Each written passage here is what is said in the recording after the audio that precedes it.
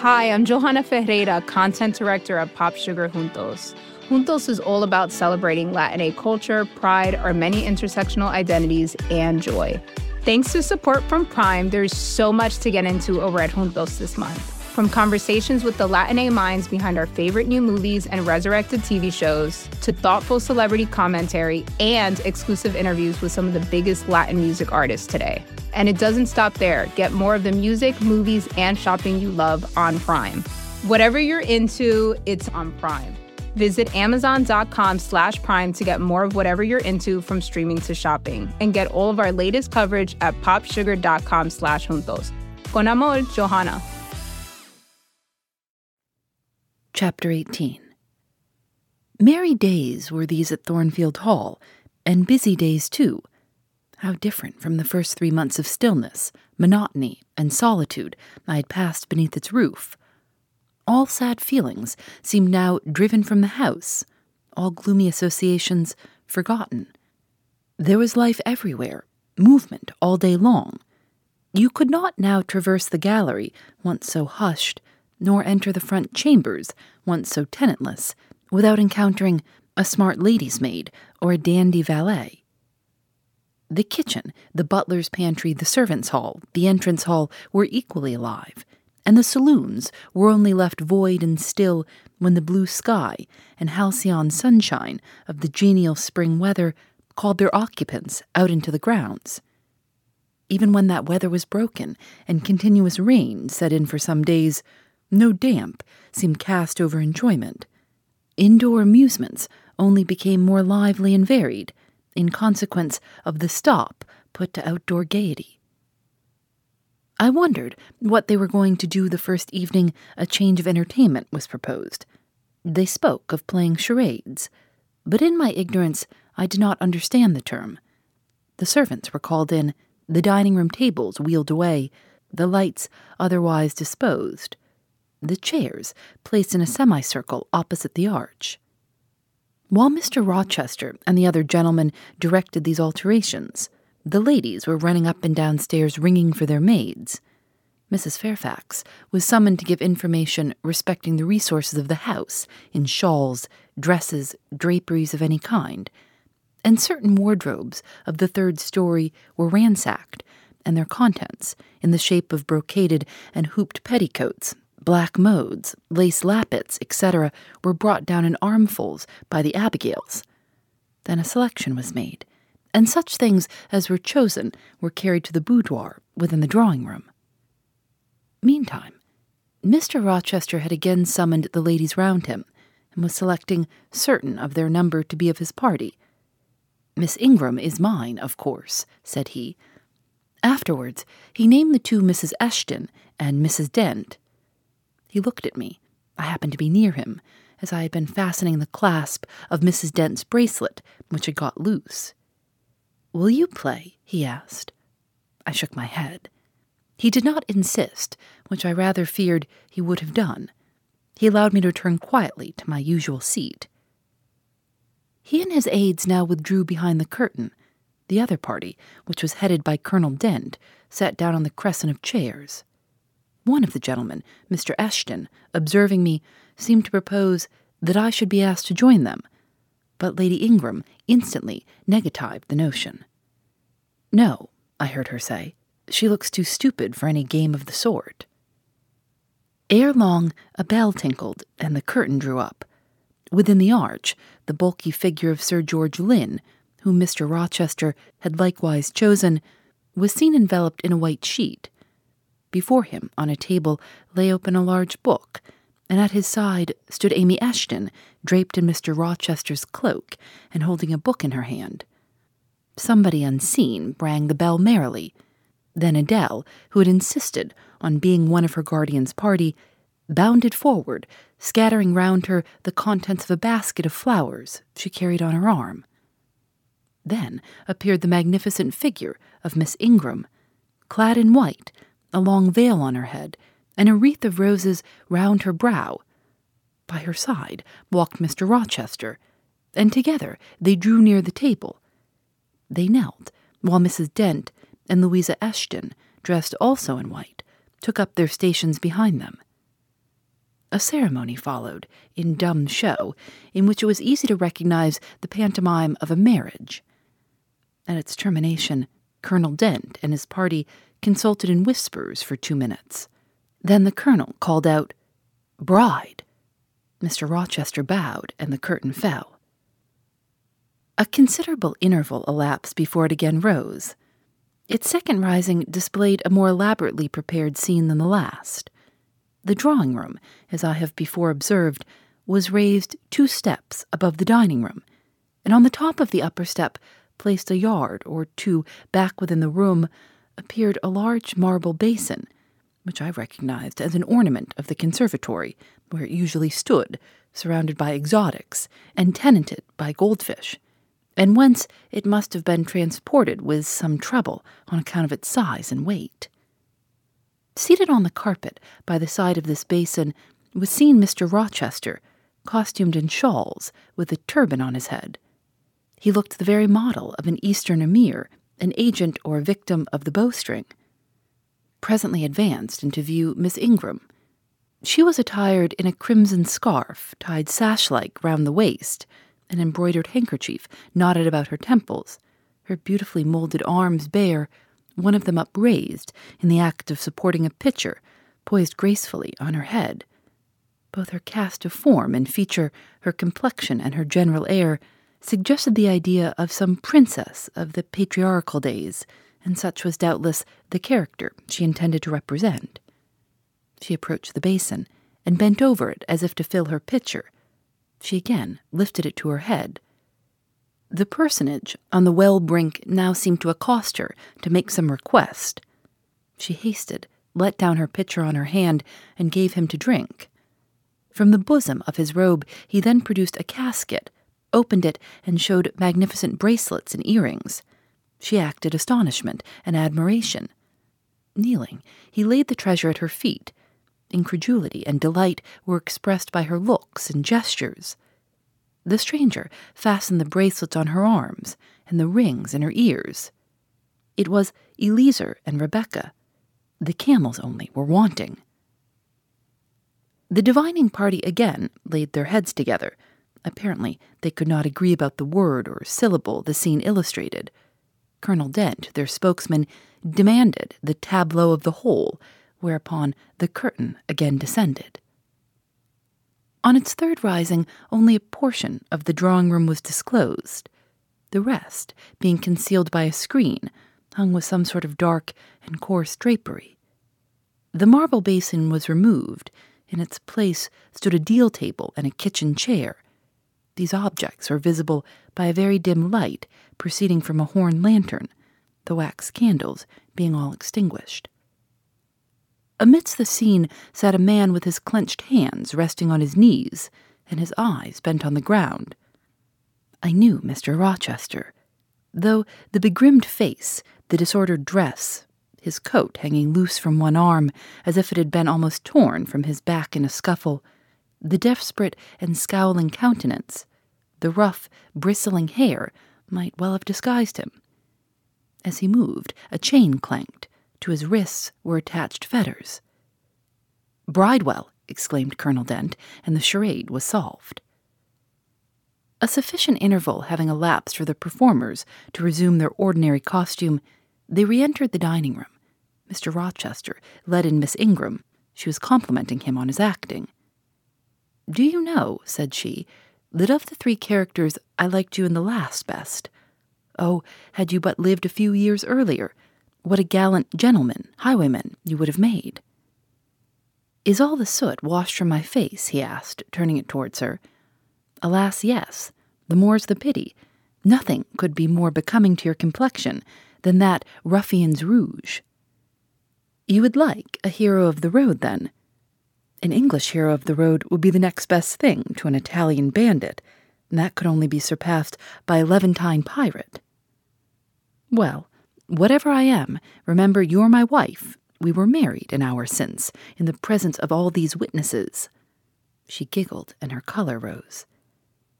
"Now, Dent," continued Mr. Rochester, "it is your turn." And, as the other party withdrew, he and his band took the vacated seats. Miss Ingram placed herself at her leader's right hand. The other diviners filled the chairs on each side of him and her. I did not now watch the actors. I no longer waited with interest for the curtain to rise. My attention was absorbed by the spectators. My eyes, erewhile fixed on the arch, were now irresistibly attracted to the semicircle of chairs. What charade Colonel Dent and his party played, what word they chose, how they acquitted themselves, I no longer remember. But I still see the consultation which followed each scene. I see Mr. Rochester turn to Miss Ingram, and Miss Ingram to him. I see her incline her head towards him, till the jetty curls almost touch his shoulder and wave against his cheek. I hear their mutual whisperings. I recall their interchanged glances, and something even of the feeling roused by the spectacle returns in memory at this moment. I have told you, reader, that I had learnt to love Mr. Rochester. I could not unlove him now, merely because I found that he had ceased to notice me, because I might pass hours in his presence and he would never once turn his eyes in my direction, because I saw all his intentions appropriated by a great lady who scorned to touch me with the hem of her robes as she passed, who, if ever her dark and imperious eye fell on me by chance, would withdraw it instantly as from an object too mean to merit observation. I could not unlove him, because I felt sure he would soon marry this very lady, because I read daily in her a proud security in his intentions respecting her, because I witnessed hourly in him a style of courtship which, if careless, and choosing rather to be sought than to seek, was yet, in its very carelessness, captivating, and in its very pride, irresistible. There is nothing to cool or banish love in these circumstances, though much to create despair. Much, too, you will think, reader, to engender jealousy. If a woman, in my position, could presume to be jealous of a woman in Miss Ingram's. But I was not jealous, or very rarely. The nature of the pain I suffered could not be explained by that word. Miss Ingram was a mark beneath jealousy. She was too inferior to excite the feeling. Pardon the seeming paradox, I mean what I say. She was very showy, but she was not genuine. She had a fine person, many brilliant attainments, but her mind was poor, her heart barren by nature. Nothing bloomed spontaneously on that soil. No unforced natural fruit delighted by its freshness.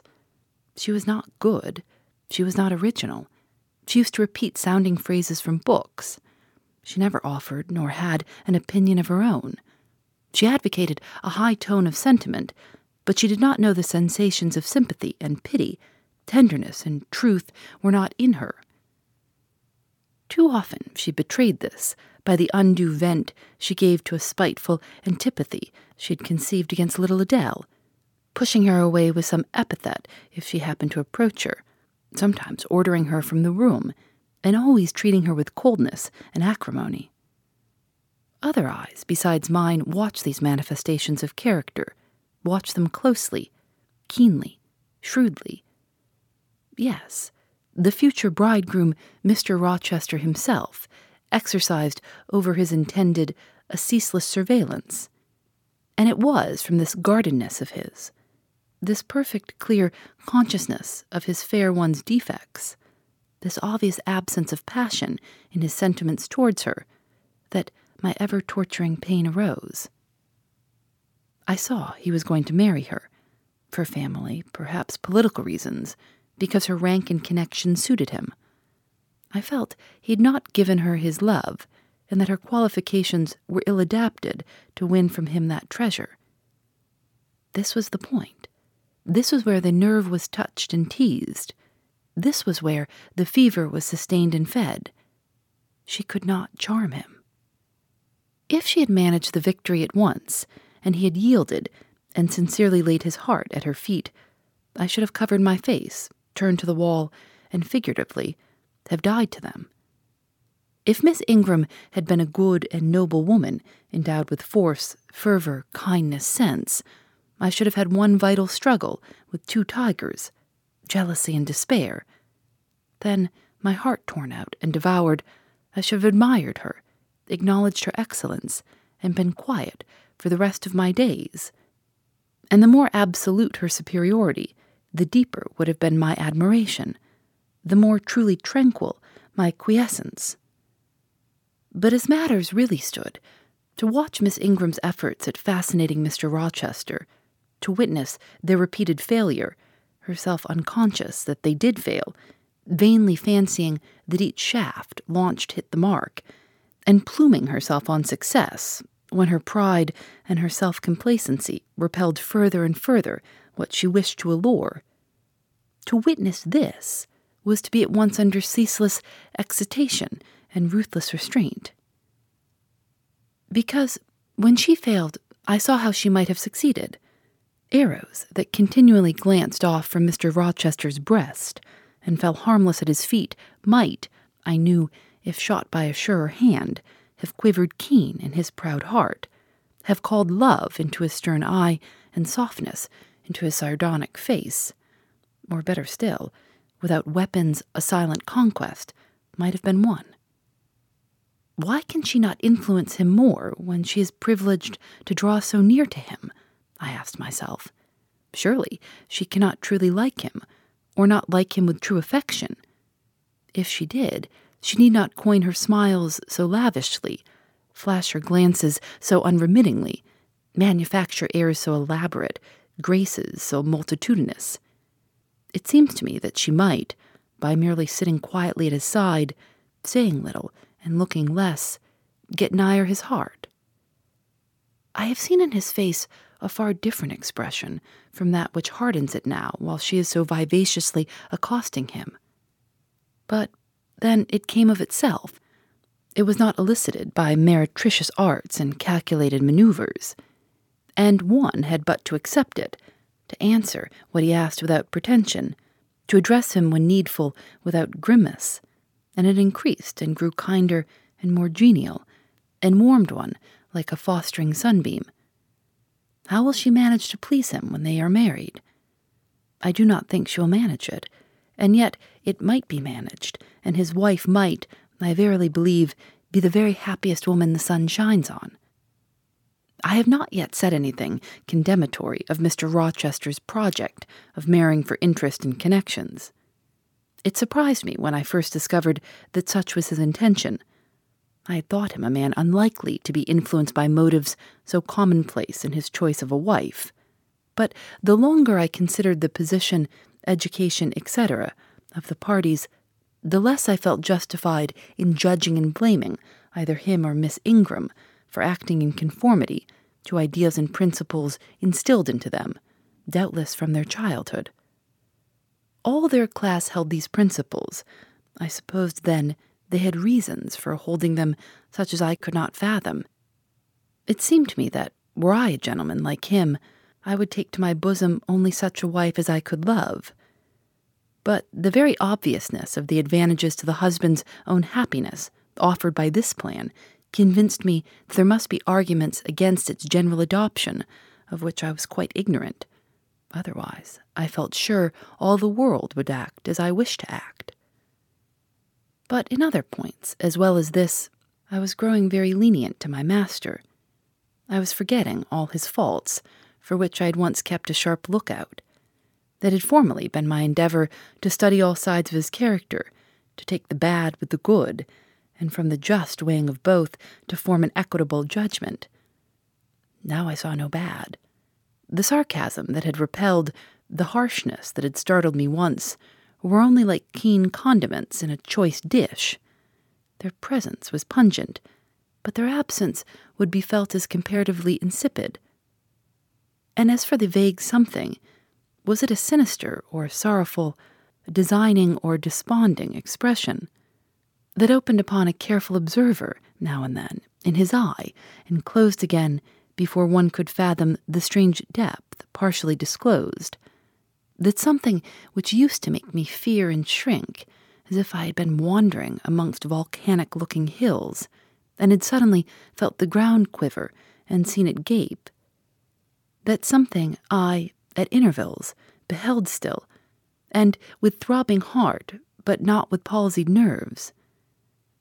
Instead of wishing to shun, I longed only to dare, to divine it, and I thought Miss Ingram happy, because one day she might look into the abyss at her leisure, explore its secrets, and analyze their nature.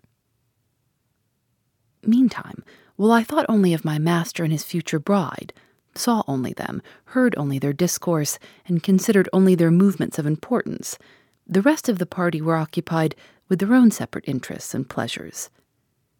The ladies Lynn and Ingram continued to consort in solemn conferences, where they nodded their 2 turbans at each other and held up their 4 hands in confronting gestures of surprise, or mystery or horror, according to the theme on which their gossip ran, like a pair of magnified puppets. Mild Mrs. Dent talked with good-natured Mrs. Eshton, and the 2 sometimes bestowed a courteous word or smile on me. Sir George Lynn, Colonel Dent, and Mr. Eshton discussed politics, or county affairs, or justice business. Lord Ingram flirted with Amy Eshton. Louisa played and sang to and with one of the Misses Lynn, and Mary Ingram listened languidly to the gallant speeches of the other. Sometimes all, as with one consent, suspended their by-play to observe and listen to the principal actors. For, after all, Mr. Rochester and, because closely connected with him, Miss Ingram were the life and soul of the party. If he was absent from the room an hour, a perceptible dullness seemed to steal over the spirits of his guests, and his re-entrance was sure to give a fresh impulse to the vivacity of conversation. The want of his animating influence appeared to be felt one day that he had been summoned to Millcote on business, and was not likely to return till late. The afternoon was wet. A walk the party had proposed to take to see a camp, lately pitched on a common beyond Hay, was consequently deferred. Some of the gentlemen were gone to the stables. The younger ones, together with the younger ladies, were playing billiards in the billiard-room. The dowagers Ingram and Lynn sought solace in a quiet game at cards. Blanche Ingram, after having repelled efforts of Mrs. Dent and Mrs. Eshton to draw her into conversation, had first murmured over some sentimental tunes and airs on the piano, and then, having fetched a novel from the library, had flung herself in haughty listlessness on a sofa and prepared to beguile, by the spell of fiction, the tedious hours of absence. The room and the house were silent. Only now and then the merriment of the billiard players was heard from above. It was verging on dusk, and the clock had already given warning of the hour to dress for dinner, when little Adele, who knelt by me in the drawing-room window seat, suddenly exclaimed, "Voila, Monsieur Rochester!" I turned, and Miss Ingram darted forwards from her sofa. The others, too, looked up from their several occupations. For at the same time a crunching of wheels and a splashing tramp of horse hoofs became audible on the wet gravel. A post-chaise was approaching. "What can possess him to come home in that style?" said Miss Ingram. "He rode Monsieur the black horse, did he not, when he went out? And Pilot was with him. What has he done with the animals?" As she said this, she approached her tall person and ample garments so near the window that I was obliged to bend back almost to the breaking of my spine. In her eagerness, she did not observe me at first, but when she did, she curled her lip and moved to another casement. The post-chaise stopped. The driver rang the doorbell, and a gentleman alighted, attired in travelling garb. But it was not Mr. Rochester. It was a tall, fashionable-looking man, a stranger. "How provoking!" exclaimed Miss Ingram, "you tiresome monkey," to Adele, "who perched you up in the window to give false intelligence?" And she cast on me an angry glance, as if I were in fault. Some parleying was audible in the hall, and soon the newcomer entered. He bowed to Lady Ingram, as deeming her the eldest lady present. "It appears I come at an inopportune time, madam," said he, "when my friend Mr. Rochester is from home, but I arrive from a very long journey, and I think I may presume so far on old and intimate acquaintance as to install myself here till he returns." His manner was polite. His accent in speaking struck me as being somewhat unusual, not precisely foreign, but still not altogether English. His age might be about Mr. Rochester's, between 30 and 40. His complexion was singularly sallow. Otherwise, he was a fine-looking man, at first sight especially. On closer examination, you detected something in his face that displeased, or rather that failed to please. His features were regular, but too relaxed. His eye was large and well cut, but the life looking out of it was a tame, vacant life. At least so I thought. The sound of the dressing bell dispersed the party. It was not till after dinner that I saw him again. He then seemed quite at his ease. But I liked his physiognomy even less than before. It struck me as being at the same time unsettled and inanimate. His eye wandered, and he had no meaning in its wandering. This gave him an odd look, such as I never remembered to have seen. For a handsome and not an unamiable-looking man, he repelled me exceedingly. There is no power in that smooth-skinned face of a full oval shape, no firmness in that aquiline nose and small cherry mouth. There was no thought on the low, even forehead, no command in that blank, brown eye. As I sat in my usual nook and looked at him with the light of the girandoles on the mantelpiece beaming full over him, for he occupied an armchair drawn close to the fire and kept shrinking still nearer, as if he were cold, I compared him with Mr. Rochester. I think, with deference be it spoken, the contrast could not be much greater between a sleek gander and a fierce falcon, between a meek sheep and the rough-coated, keen-eyed dog, its guardian. He had spoken of Mr. Rochester as an old friend. A curious friendship theirs must have been, a pointed illustration, indeed, of the old adage that extremes meet. 2 or 3 of the gentlemen sat near him, and I caught at times scraps of their conversation across the room. At first, I could not make much sense of what I heard, for the discourse of Louisa Eshton and Mary Ingram, who sat nearer to me, confused the fragmentary sentences that reached me at intervals. These last were discussing the stranger. They both called him a beautiful man. Louisa said he was a love of a creature, and she adored him, and Mary instanced his pretty little mouth and nice nose as her ideal of the charming. "And what a sweet-tempered forehead he has," cried Louisa. "So smooth. None of those frowning irregularities I dislike so much, and such a placid eye and smile." And then, to my great relief, Mr. Henry Lind summoned them to the other side of the room to settle some point about the deferred excursion to Hay Common.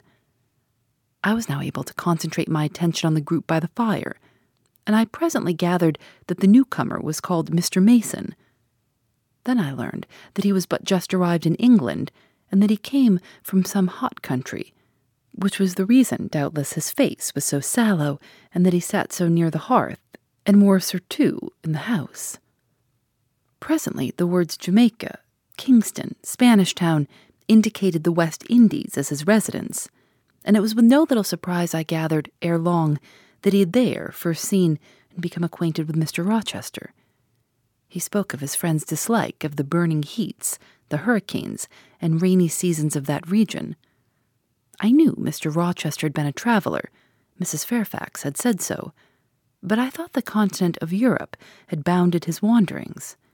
Till now, I had never heard a hint given of visits to more distant shores. I was pondering these things when an incident, and a somewhat unexpected one, broke the thread of my musings. Mr. Mason, shivering as someone chanced to open the door, asked for more coal to be put on the fire, which had burnt out its flame, though its mass of cinder still shone hot and red. The footman who brought the coal in going out stopped near Mr. Eshton's chair and said something to him in a low voice, of which I heard only the words, "Old woman," quite troublesome. "Tell her she shall be put in the stocks if she does not take herself off," replied the magistrate. "No, stop," interrupted Colonel Dent. "Don't send her away, Eshton. We might turn the thing to account. Better consult the ladies." And speaking aloud, he continued, "Ladies, you talked of going to Hay Common to visit the camp. Sam here says that one of the old Mother Bunches is in the servants' hall at this moment and insists upon being brought in before the Quality to tell them their fortunes. Would you like to see her?" "Surely, Colonel," cried Lady Ingram, "you would not encourage such a low impostor. Dismiss her by all means at once." "But I cannot persuade her to go away, my lady," said the footman, "nor can any of the servants. Mrs. Fairfax is with her just now, entreating her to be gone. But she has taken a chair in the chimney corner and says nothing shall stir her from it till she gets leave to come in here." "What does she want?" asked Mrs. Eshton. "To tell the gentry their fortunes, she says, ma'am, and she swears she must and will do it." "What is she like?" inquired the Mrs. Eshton in a breath. "A shockingly ugly old creature, miss." "Why, she's a real sorceress," cried Frederick Lynn. "Let us have her in, of course." "To be sure," rejoined his brother, "it would be 1,000 pities to throw away such a chance of fun." "My dear boys, what are you talking about?" exclaimed Mrs. Lynn. "I cannot possibly countenance any such inconsistent proceeding," chimed in the Dowager Ingram. "Indeed, mamma, but you can and will," pronounced the haughty voice of Blanche as she turned round on the piano stool, where till now she had sat silent, apparently examining sundry sheets of music. "I have a curiosity to hear my fortune told. Therefore, Sam, order the beldame forward." "My darling Blanche, recollect—" "I do. I recollect all you can suggest, and I must have my will. Quick, Sam." "Yes, yes, yes," cried all the juveniles, both ladies and gentlemen. "Let her come. It'll be excellent sport." The footman still lingered. "She looks such a rough one," said he. "Go," ejaculated Miss Ingram, and the man went. Excitement instantly seized the whole party. A running fire of raillery and jests was proceeding when Sam returned. "She won't come now," said he. "She says it's not her mission to appear before the vulgar herd. Them's her words.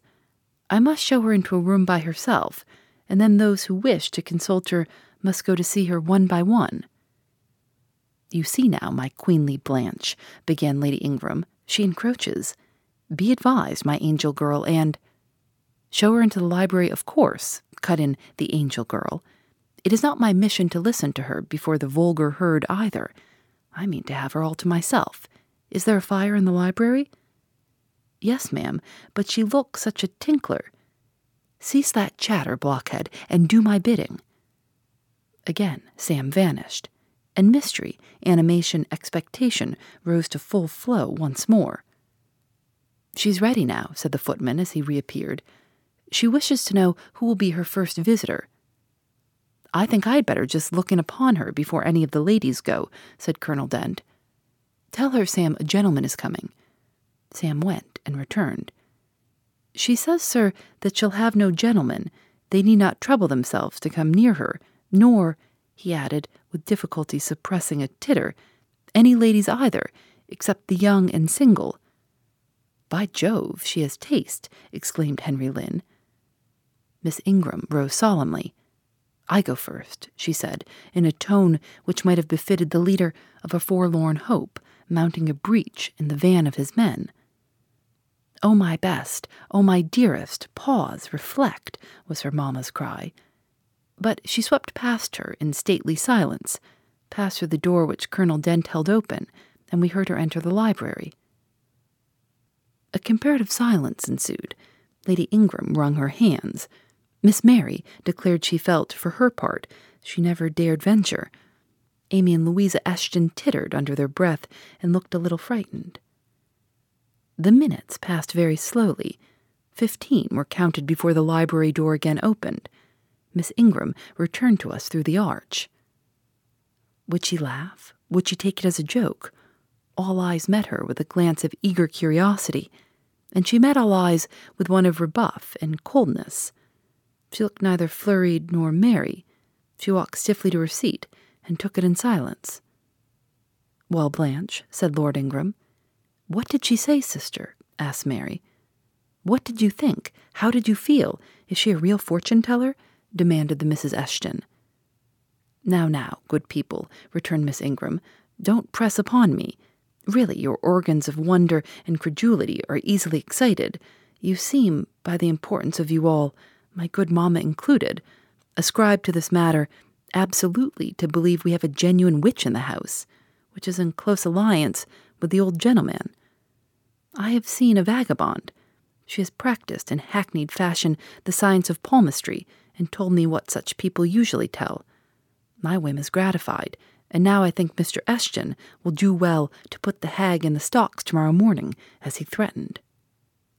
Miss Ingram took a book, leant back in her chair, and so declined further conversation.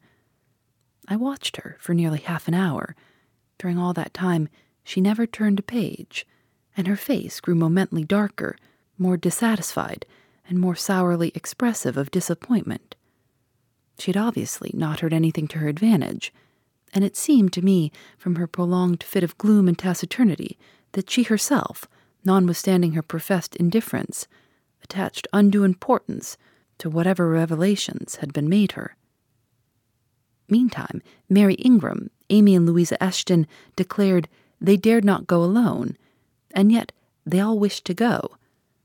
A negotiation was opened through the medium of the ambassador, Sam, and after much pacing to and fro, till, I think, the said Sam's calves must have ached with the exercise, permission was at last, with great difficulty, extorted from the rigorous Sybil for the three to wait upon her in a body.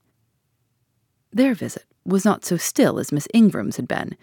We heard hysterical giggling and little shrieks proceeding from the library, and at the end of about 20 minutes they burst the door open and came running across the hall, as if they were half scared out of their wits.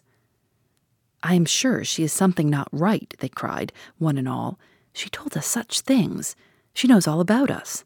And they sank breathless into the various seats the gentleman hastened to bring them.